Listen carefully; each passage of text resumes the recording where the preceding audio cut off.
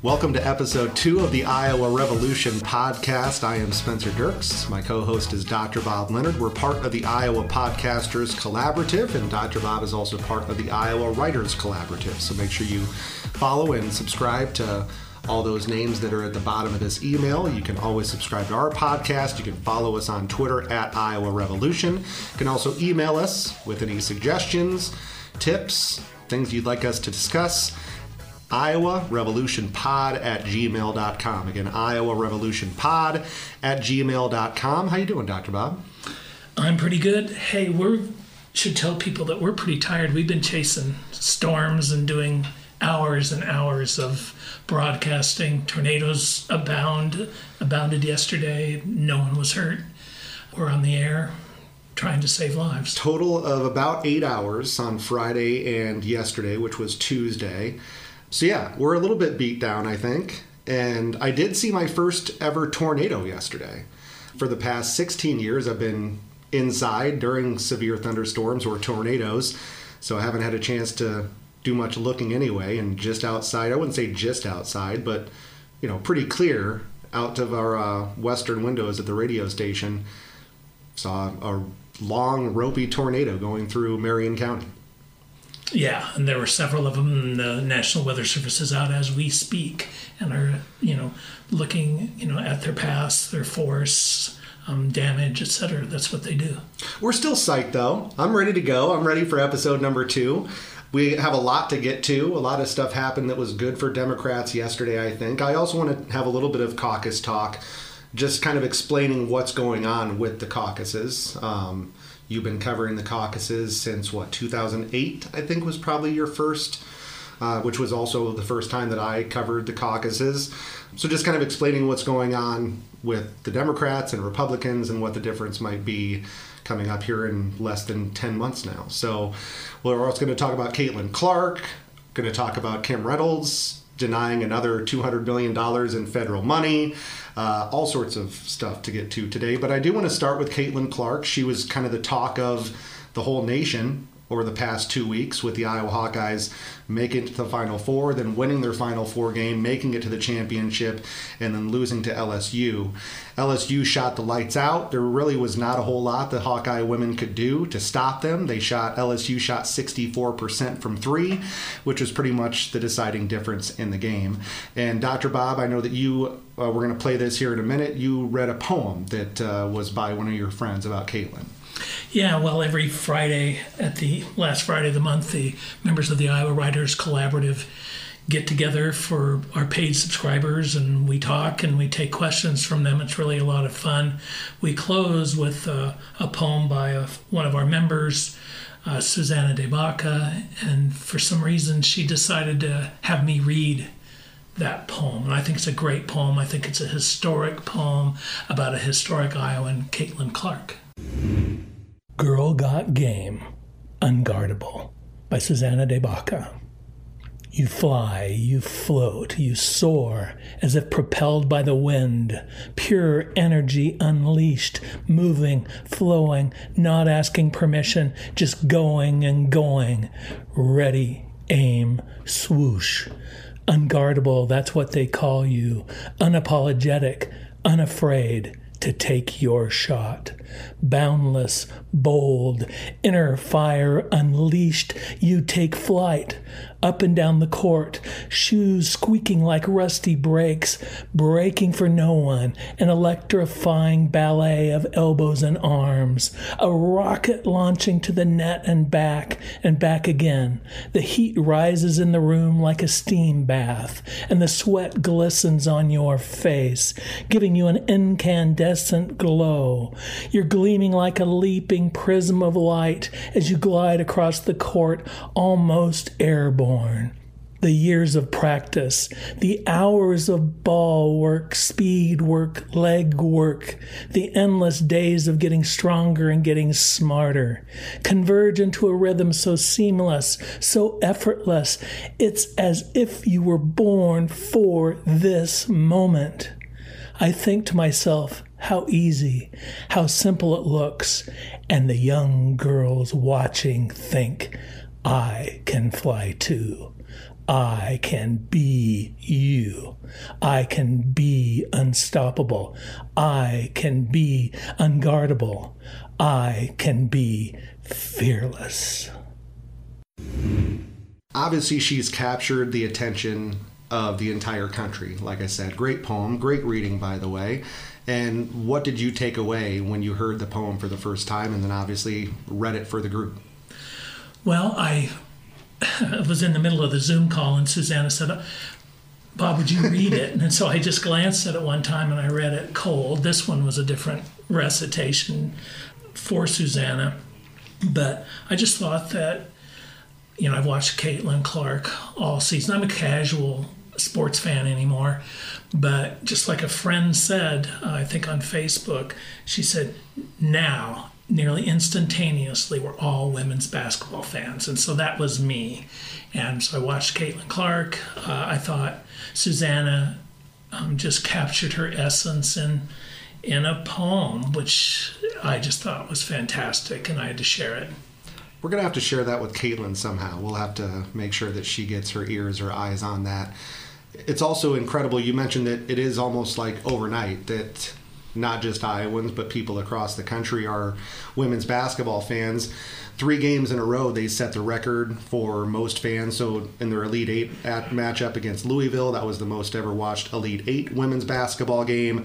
The Final Four was the most watched Final Four basketball game. And then the championship against LSU was the most watched women's basketball game of all time, period. Almost 10 million people, which is more than any NBA Finals game last year. I mean, the Orange Bowl, Sugar Bowl, 10 million people watching is unheard of for, Major League Baseball World Series games. They would love to have 10 million or more people watching those games. So the fact that many people are watching women's basketball, I think, again, 75-80% of the credit of that has to go with just Caitlin Clark. I mean, they mentioned during the broadcast that she's almost fictional at this point. I don't know if you heard that during the broadcast, but I think that was a great way to put it. She almost is like a Paul Bunyan type figure at this point.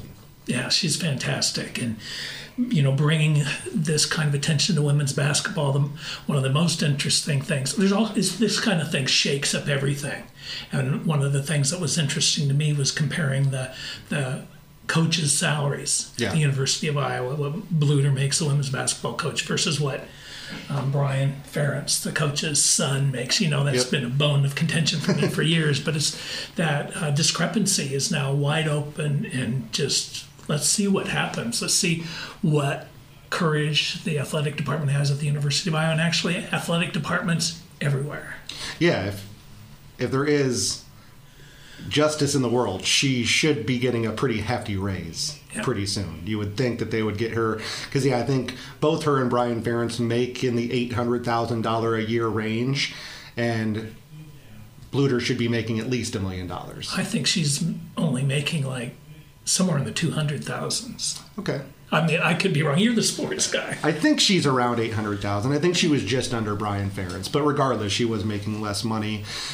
Do want to get in just real quick. Obviously, there was controversy surrounding the end of that basketball game, the Iowa women versus LSU. Angel Reese, another huge superstar in women's basketball.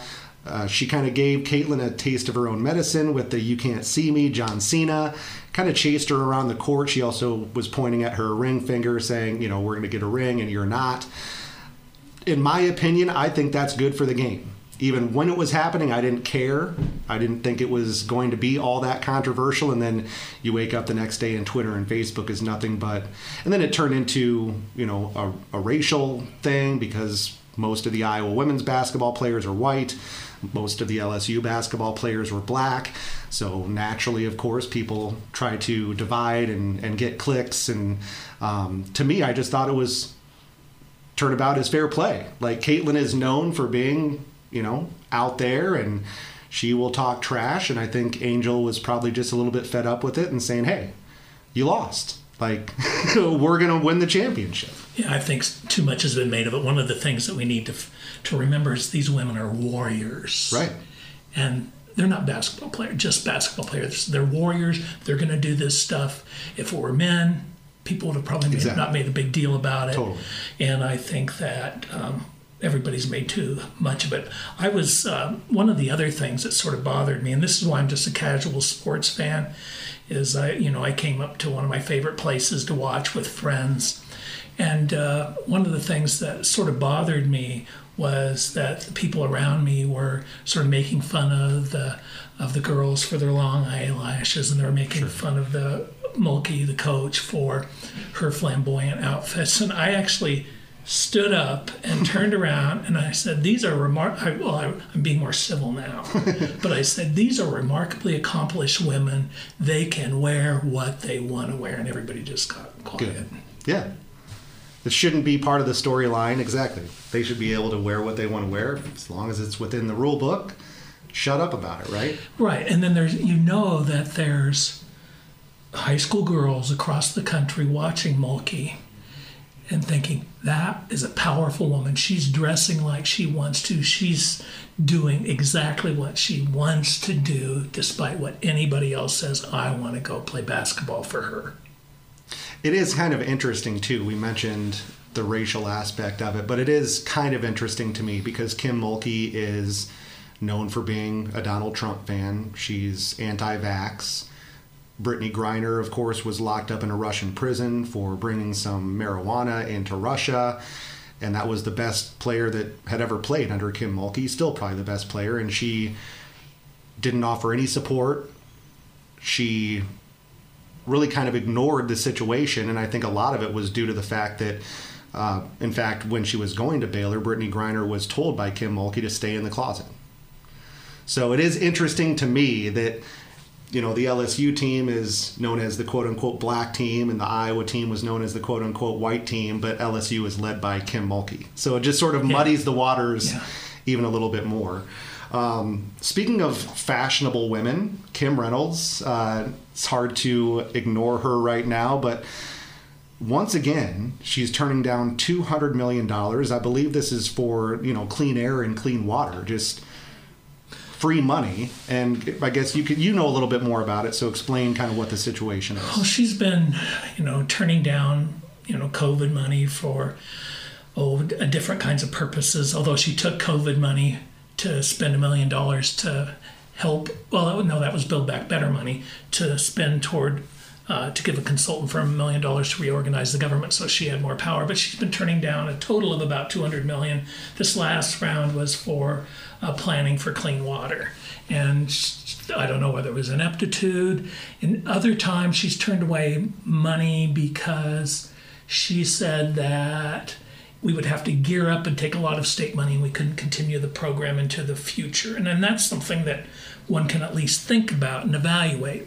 But Iowans are paying federal dollars. We're paying federal taxes. And to not get those federal dollars doesn't make any sense to me. Do you think it's purely political? Do you think it's because she's, against Biden and the Democrats? Or, what could the reasoning be other than ineptitude? Well, some of it's to make a statement that they think is a good statement about fiscal responsibility. We don't need this money, but she needed $1 million to pay an out-of-state consultant to, reorganize government so she has more power. But it's a lot of it's about messaging. The one about the clean water I don't understand. Because it didn't involve any Iowa investment, and that seemed good. And other things, like with respect to some of the money that was declined, was about low rental housing assistance during COVID, and that's because she doesn't think that she thinks that our social programs help too many people, and so you want to not make that happen. You want to make it, and they also don't really want government to work very well, because if government doesn't work very well, that's an argument for lower taxes and then investment by private industry instead. So it's siphoning public monies meant for the public good into private hands. And that's what's happening with the school vouchers, with the educational programs, things that are going to go into private hands. Speaking of Kim Reynolds, too, I know one of the biggest programs that both of us think is great for the country is SNAP benefits, and that's been in the news here over the past couple of days. They're debating that in the Iowa State House and trying to make it more difficult for people to apply and keep SNAP benefits. It's also making it more difficult for people to, making kind of quickening up the process where you only have 10 days to apply if you've been denied or if your SNAP benefits have been reduced. They're now making it so, or at least trying to make it so they can use more of your assets. So if you have, college savings accounts and those sorts of things, those would be counted as an asset, whereas before they have not. So now they're trying to make you decide of whether you should feed your kid or send them to college. You can't do both, which is ridiculous. But the SNAP benefits are, in my opinion, great for the state of Iowa because it helps our farmers, it helps our grocers, and then it helps our people. I just don't understand. I mean, I understand, Republicans, it's along the same line of thinking that you were just talking about. They don't want government to work. So let's throw as many hoops for people to jump through as we can and then say, look, now we can cut taxes. Well, and first we need to say, they talk about SNAP being abused. SNAP is one of the least abused federal programs. The programs for billionaires are much more abused than SNAP programs. SNAP helps people. SNAP helps children. SNAP helps our farmers. SNAP helps stabilize our economy. Without SNAP, we would have been in trouble during the pandemic. Big, big trouble. And so part of the reason, well, there's several things going on. One is that there's economic theory out there that conservatives use, that when you get somebody on benefits, you want to make it hard so that people that they think don't deserve to be on it quit, that they quit and they get off of it. So you try to make people miserable in the program so they get off of it. There's that going on. But then let's think about something else. If they want to make people get off SNAP to make sure that they work, and there's a whole lot of people. There's in our county, there's only a couple of hundred people that are looking for work that could work. I mean, sure. It's like we don't have that many people that aren't working. Unemployment rate is 2.9% right now. Right.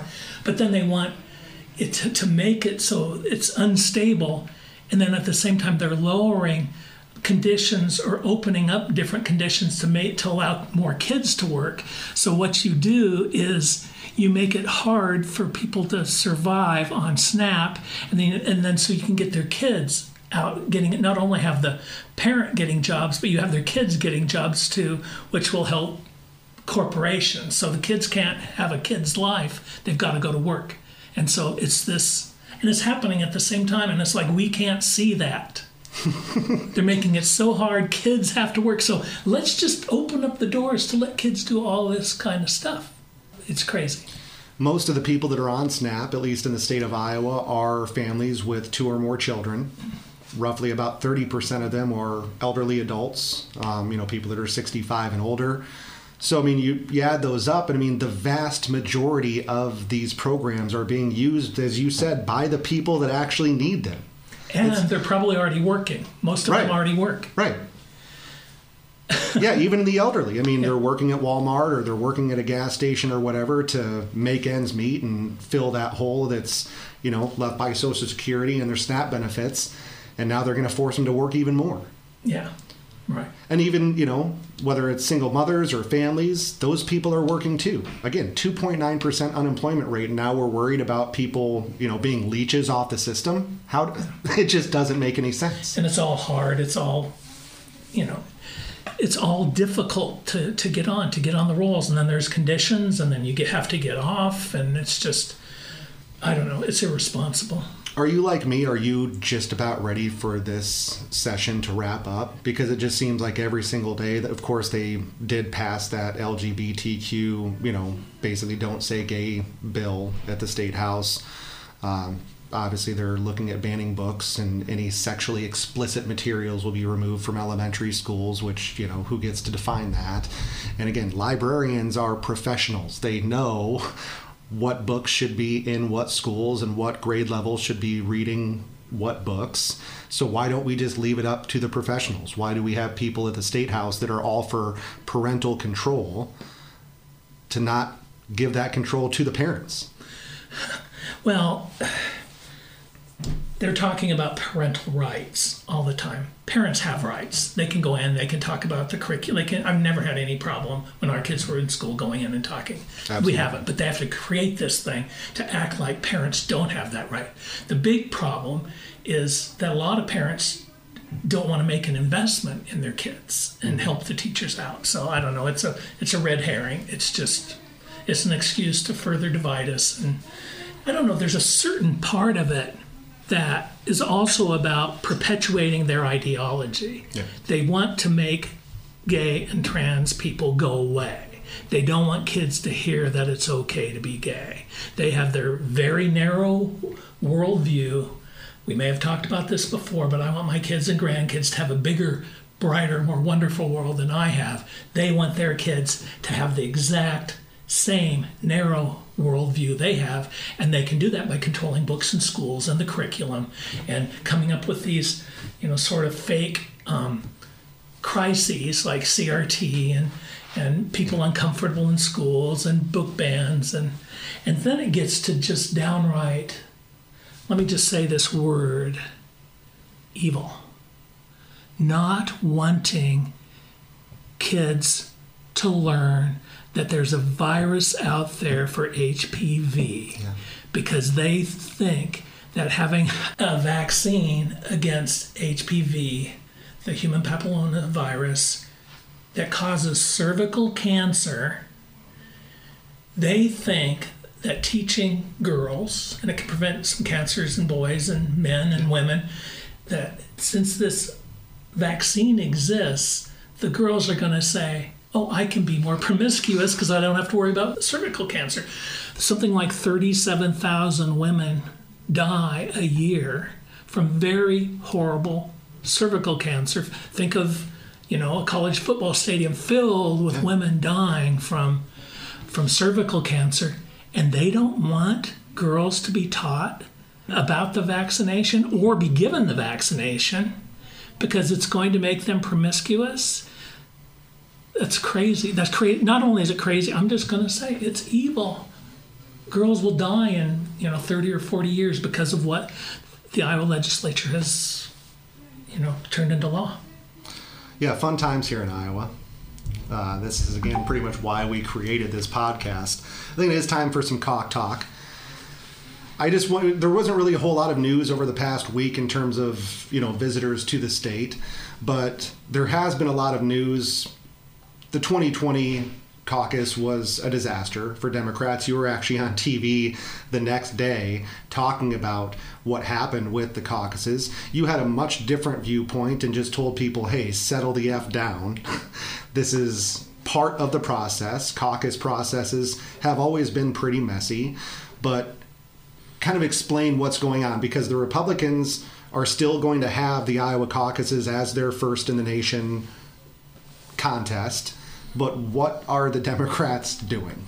Well, I think they're going to continue with their plans for the caucus. One of the things that we need to be clear is there's plenty of blame to go around about the problems with the Democratic caucuses, but Tom Perez, who was chair of the Democratic National Committee at the time, hated the caucuses. Mm-hmm. And he put in all kinds of new information that needed to be gathering. He broke the caucuses. It was basically set up to fail, basically. Right, that's what he wanted. And then the Iowans fall on their swords and take the blame, but it was really Tom Perez. It was the National Democratic Party. And so that argument was made that it should continue. I understand the problems with the caucuses. I do. But there's some plans to make them better, more inclusive, and I think that we should have been given that shot. But I think what's going to happen is the Democrats are going to go ahead, but we'll see if any Democratic candidates show up, because there might be penalties for candidates that do show up. Right. But I don't think that necessarily matters. We don't have that big of an electoral contribution to make to the Electoral College. What are they going to do? Not let the candidates in the debates if they're here? I don't know. Yeah, this is pretty much straight from the Democratic National Committee. Right. Obviously, they're running the primary process, and they could penalize people if they wanted to, I suppose. But that also seems like it's just creating more infighting for the Democrats, who that's one of the best things that Democrats do is bicker amongst each other. But it seems like that would be very counterproductive to penalize somebody for campaigning to the public, wherever that might be. Right. And so, I mean, Ro Khanna's here all the time, congressman from California. Just because he shows up doesn't mean they're not going to, in Iowa, like he's done for years. Right. Are they going to penalize him? And then some of it, they didn't even have it in place with the states that they had to be the new first in the nation states. I mean, like Georgia, they don't think they can pull it together. Right. They didn't even talk to them. Do you want this? They're just so unprepared. And part of this is because Iowa doesn't. Joe Biden never emerged at the top of the list. Right. I mean, there is also probably some personal animus Right. for whatever reason for some of these candidates or some of these leaders in the Democratic Party. But the Republicans are here. I've seen DeSantis, so I'm in Des Moines. He drew an enthusiastic crowd. Nikki Haley's been here. Tim Scott's been here. Some guy, can't even pronounce his name, some businessman. We always get these guys, really fringe people that just show up that are sort of fun to talk to. They're tilting at windmills. They're trying to get national attention. Some businessmen. Yeah, when you host your show and whenever you get a chance to talk to a libertarian or or a socialist, whatever spectrum that they're from, those are always the best interviews. Yeah, I like talking to them. I'll put them on the air, but it's just like, that's a lot of work to go nowhere, buddy. So what's your big plan? Right. Marianne Williamson was here, and she's entered the Democratic race against, trying to primary Joe Biden. But anyway, Asa Hutchinson was here last week. I didn't see him. He's a Southern governor. I'm forgetting where he's from. Arkansas, maybe? But over the years, I've read a little bit about him, and he seems like more of an old-fashioned Republican. That to me is a good thing. Right. And he's come out and said, I believe he said it in Iowa, that Trump should just pull out. Well, I wanted to get to that actually. Obviously, Trump was just arraigned yesterday or Tuesday, whenever you're listening to this. And what do you think that does to the primary process? I mean, Ron DeSantis has still not technically declared that he's running for president. You would think that he would be the next in line if this does hurt Trump, although I just kind of wanted to get your thoughts. And first of all, does this even hurt Trump? Do you think this makes people even more Trump fans and he's fighting against the machine and that sort of stuff? Well, I think that there's all kinds of opinions all over the map. But what I think is going to happen is that, I know a whole lot of smart Republicans have had it with Trump. Most of the normal Republicans that I know have had it with Trump. People that read and listen to Beyond Fox News, they don't think this is a good thing to be indicted. I mean, especially for what it's been characterized. It's not just with like Tom Cotton says, I can't believe we're defending anyone on defending, but that we're defending somebody that had a relationship that they paid hush money for with a porn star.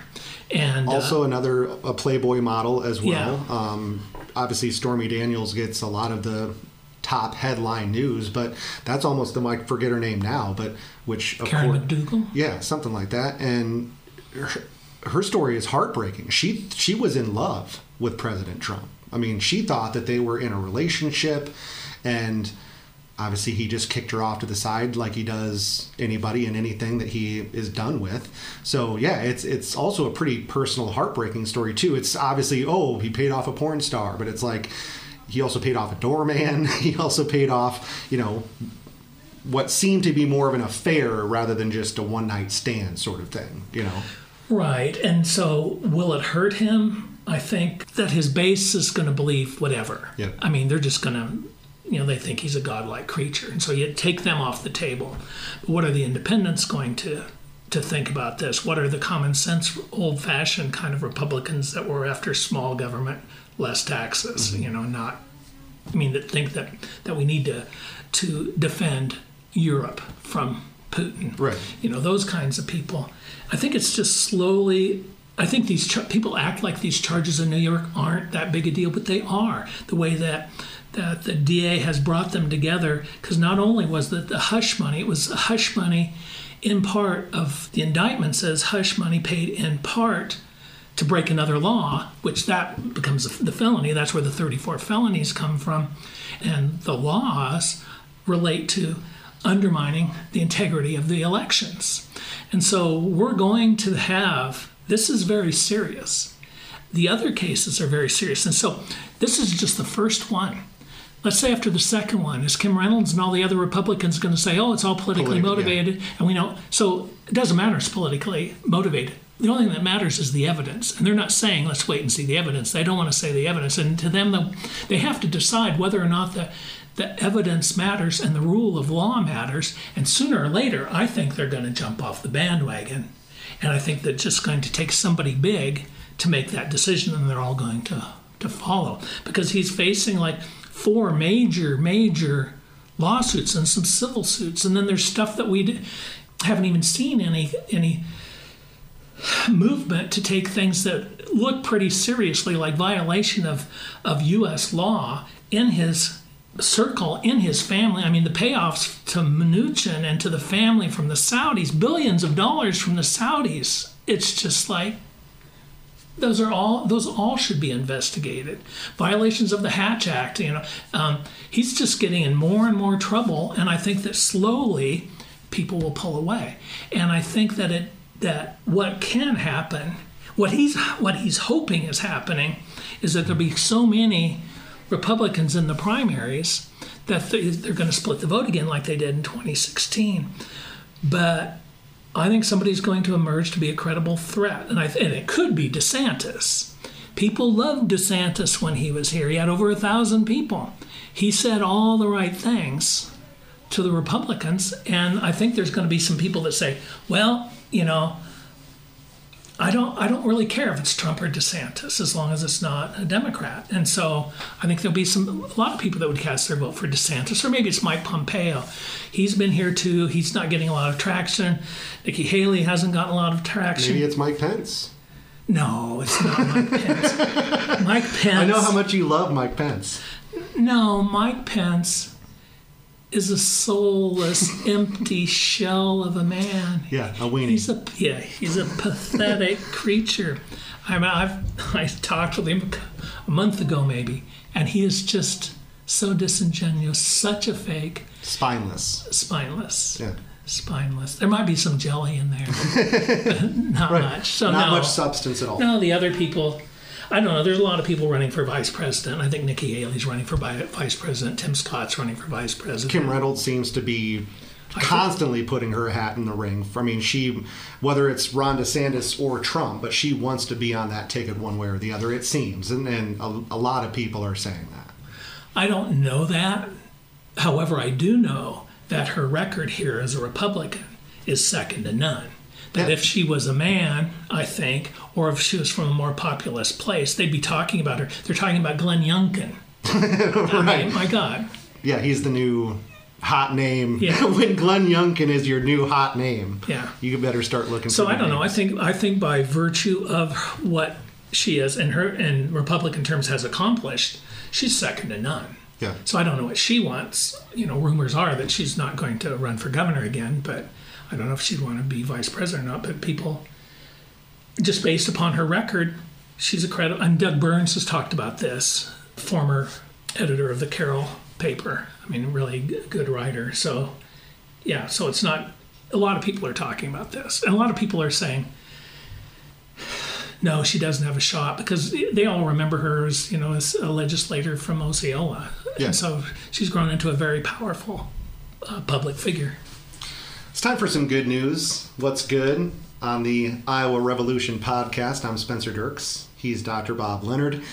Keegan Murray, who you don't even know when I was first going through the notes for the show today. Keegan Murray, of course, the former Iowa Hawkeye, first team All Big Ten, first team All NCAA. Just a fantastic player. He has now continued into the NBA. This is his rookie season. And not only has he surpassed the NBA rookie record for three-pointers made, but he's also the first ever player to make 200-plus three-pointers in a regular season with about 3 or 4 games left to go. So he's just going to continue to add to that record as we go along. His younger brother was a player for the Iowa Hawkeyes this year, most likely going to be going to the NBA draft at the end of this year. So, yeah, good news. We talked about Caitlin Clark and and Keegan Murray also continuing his pro career, getting off to his pro career in a fantastic way. Averages about 11.5, 12 points a game, a few rebounds. And the Sacramento Kings, the team that he plays for, just won the Pacific Division. This is the first time that they're going to be in the playoffs for like 19, 20 years, something like that. They had one of the longest playoff droughts of any, major pro organization or league, and he's been a huge part of that. So congratulations to Keegan Murray. Also, you just had a story today. Peachtree, our local brewery just off the square in Knoxville, they just won Iowa's favorite beer. Absolutely, and that's something to be proud of. I mean, there were 64 teams in the Des Moines registered beer bracket that goes along. Yeah, they did just sort of like the NCAA tournament. Yeah, and Peachtree is it. It was the Blonde Fatale, which is the World Cup winning beer a few years ago. Yeah, it's won many awards before. Yeah, no, it's fantastic. There's a lot of good Peachtree beers. And if you are going to try Blonde Fatale, if you've not tried it yet, and this might get you to try it because it is Iowa's favorite beer. I don't drink anymore, but it is dangerously good because it has very high ABV, alcoholic content, per 12 ounces. I think it's like 8 point something, 9 point something. So just have one, basically, is my point. 2 is like max. Because, when I used to drink, I could drink very easily, could drink very well. And, 2 or 3 of those put you on your ass, even if you're a, pretty consistent professional drinker. So, but congratulations to Megan McKay and her staff at Peachtree. That's just a fantastic honor. And Iowa has, it's not like this is, a foregone conclusion. Iowa has all sorts of great breweries, Toppling Goliath and Confluence and 515 Brewing. I mean, you can go on and on. There's all sorts of great beers throughout the state of Iowa. So this is a big deal. That is a pretty big deal. It's time for my top 5. Okay. I did tell you that we were going to be doing top 5 Reese's shapes. And, of course, Easter, just a few days away. Do you have any plans for Easter? Do you celebrate Easter? Because we don't really. We're going to go and visit my sisters and niece and relatives and stuff. Yeah, so. Looks like a nice weather weekend, so do a little bit Easter egg hunting and spend some time outside. The kids are all too old for that. Yeah, that's probably right. Yeah, so. Yeah. No, I don't know. We'll see. Spend some time outside. You got to walk off the Easter ham lunch and mashed potatoes and gravy and everything. Did you even know that there was 5 Reese's shapes? I had no clue. One of the things that people in the podcast will soon learn that the breadth and depth of my ignorance go to infinity. Far and wide, yeah. No, I had no clue. All right. My top 5 Reese's shapes. Number 5 is pumpkin. Number 4 is just the regular cup. Number 3 is the Christmas tree. Number 2, and this might be a surprise to some people, is the egg, which is the Easter iteration of Reese's cups. But number 1, do you know what that would leave for number 1? What I've left out so far? The heart. Yes! The heart is the number 1. It has to be. I think so. Do you know why the heart came to symbolize love? I think I do, but please explain. No, you go ahead. Well, isn't it like 2 hearts put together? I haven't heard that. I've heard that, because, obviously a human heart is not the shape of a heart, but I've heard, if you put, 2 hearts together sort of tipped on their side, it creates a heart. So it's like 2 hearts. It could be. But what I've heard... By the way, I will trust you. Don't take my word for it. Go with Dr. Bob's definition. Well, apparently...